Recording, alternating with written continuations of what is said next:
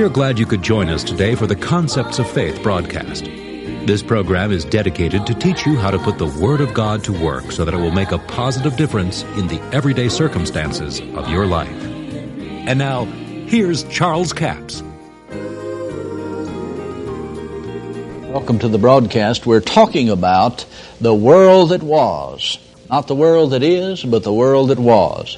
Now, it may sound strange to you. We're going to Ezekiel, the 28th chapter. See, we're talking about a subtitle under that, the beginning. We're trying to establish some things that happened in the beginning.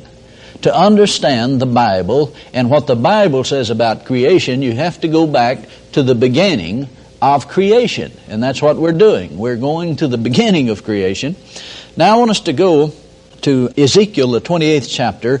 But before we start there, I want to quote this scripture or read it to you from Colossians 1:16 again. I want to keep this fresh in your mind because we're establishing some things. Talking about Jesus, for by Him were all things created, things that are in heaven, things that are in the earth, visible and invisible, whether they be thrones or dominions or principalities or powers. All things were created by Him. And He is before all things, and by Him all things consist. Now let's keep that in our thinking as we read over here, because God created Lucifer, the anointed cherub, to be ruler over the earth. And let's see what the Bible says in Ezekiel, the 28th chapter. Now here we have a situation where God is speaking with a dual meaning. We call this the law of double reference. Because God is speaking to a man that is ruler of Tyrus, king of Tyrus, but the things that he says about that man couldn't all be applied to the man. And you'll see as we go along. Let's read what he said, what God said concerning this in verse 12. Son of man, take up a lamentation upon the king of Tyrus, and say unto him, Thus saith the Lord God, Thou that sealest up the sum, full of wisdom, and perfect in beauty. Well, now you know that the man that was the king of Tyrus, the literal physical king, was not all of this, was not perfect in beauty. Verse 13 says, Thou hast been in Eden, the garden of God. Well, now that ruled that man out, didn't it? So what God is saying here, when there is an evil ruler on the earth that was ruling Tyrus, an evil ruler, He said there is a prince or a spiritual force above that kingdom that is causing that man to do the things that he does. And it's ruled by the devil himself, or Lucifer. Now this is who he's talking about here. When he says, Thou hast been in Eden, the garden of God. Every precious stone was thy covering.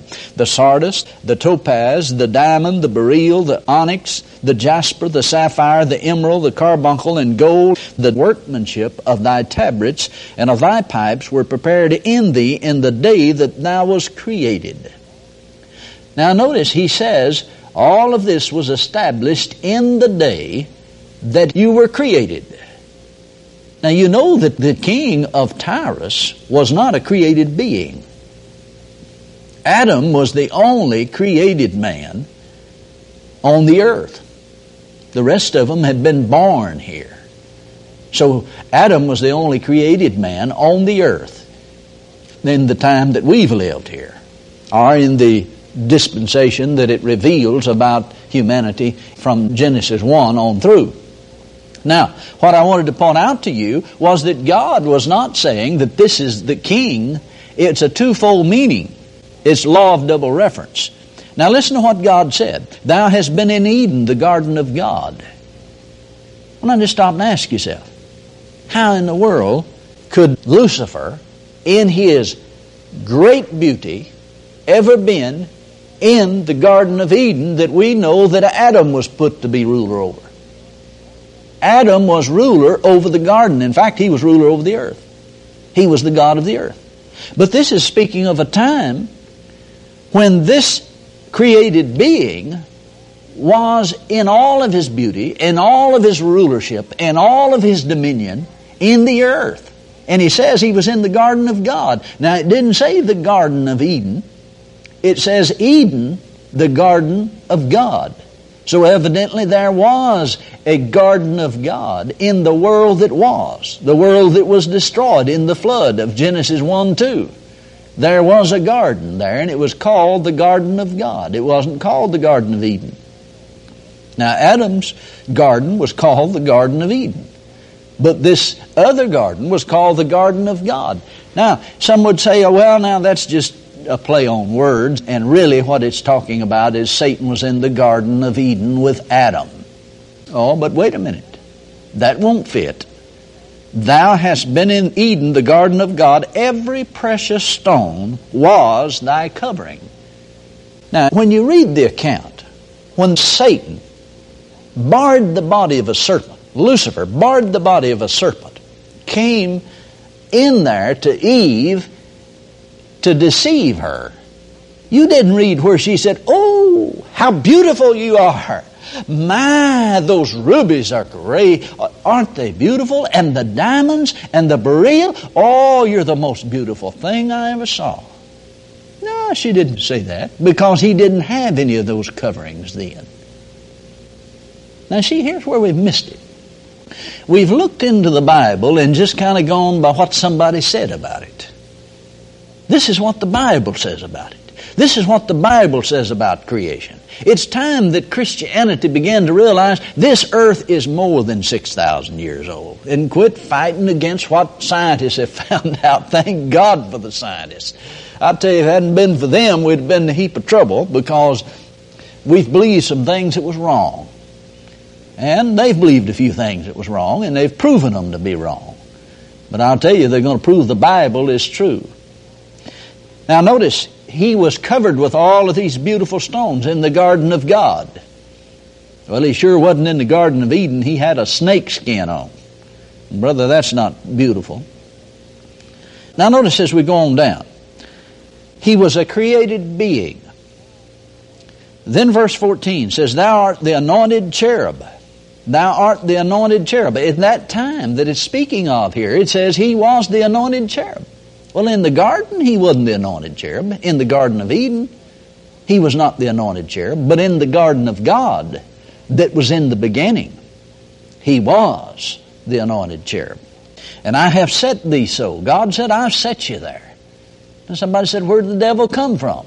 Well, we just read you where it says God created, or Jesus, God through His Word, created all things. Principalities, powers, dominions, thrones, and all of those things, visible and invisible, in heaven and in earth. God created them all with His words. They just didn't happen. They didn't just rise up out of the sea or something decided to change into something else. Now, there's been a lot of changes down through the years. Certainly they have.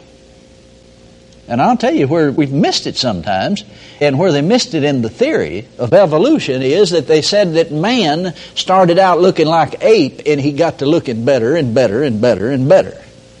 Well, in all the generations that we've known, he has not looked any better. In fact, what they've missed is the fact that they're going back trying to dig up that missing link. Well, there is no missing link. I can tell you why they found those ape-looking creatures that were men is because that they perverted themselves and became an animal almost instead of a man. And any time people go away from God, that's what they end up being. And the world that was before this earth that we live on, there were men that were so perverted and animal-like until they looked like apes. And I'll tell you, there's some perversion in the earth today that's going to turn men into the same situation.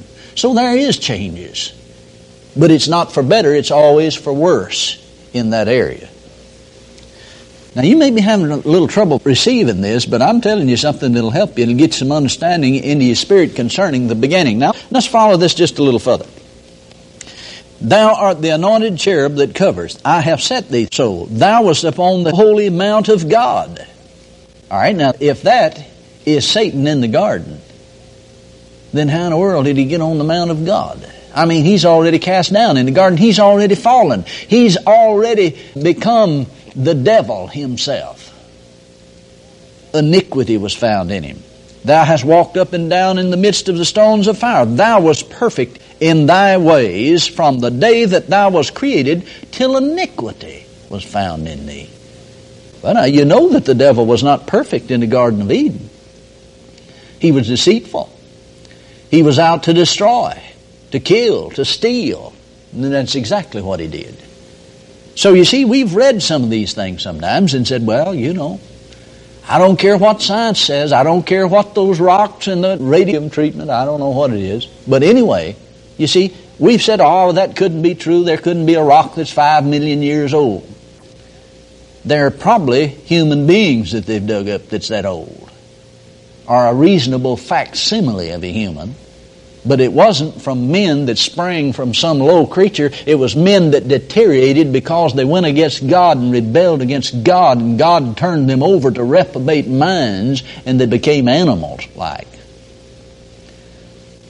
So you see, when you study the beginning, when I started out talking about studying the beginning, some of you thought, man, this is going to be a dull thing.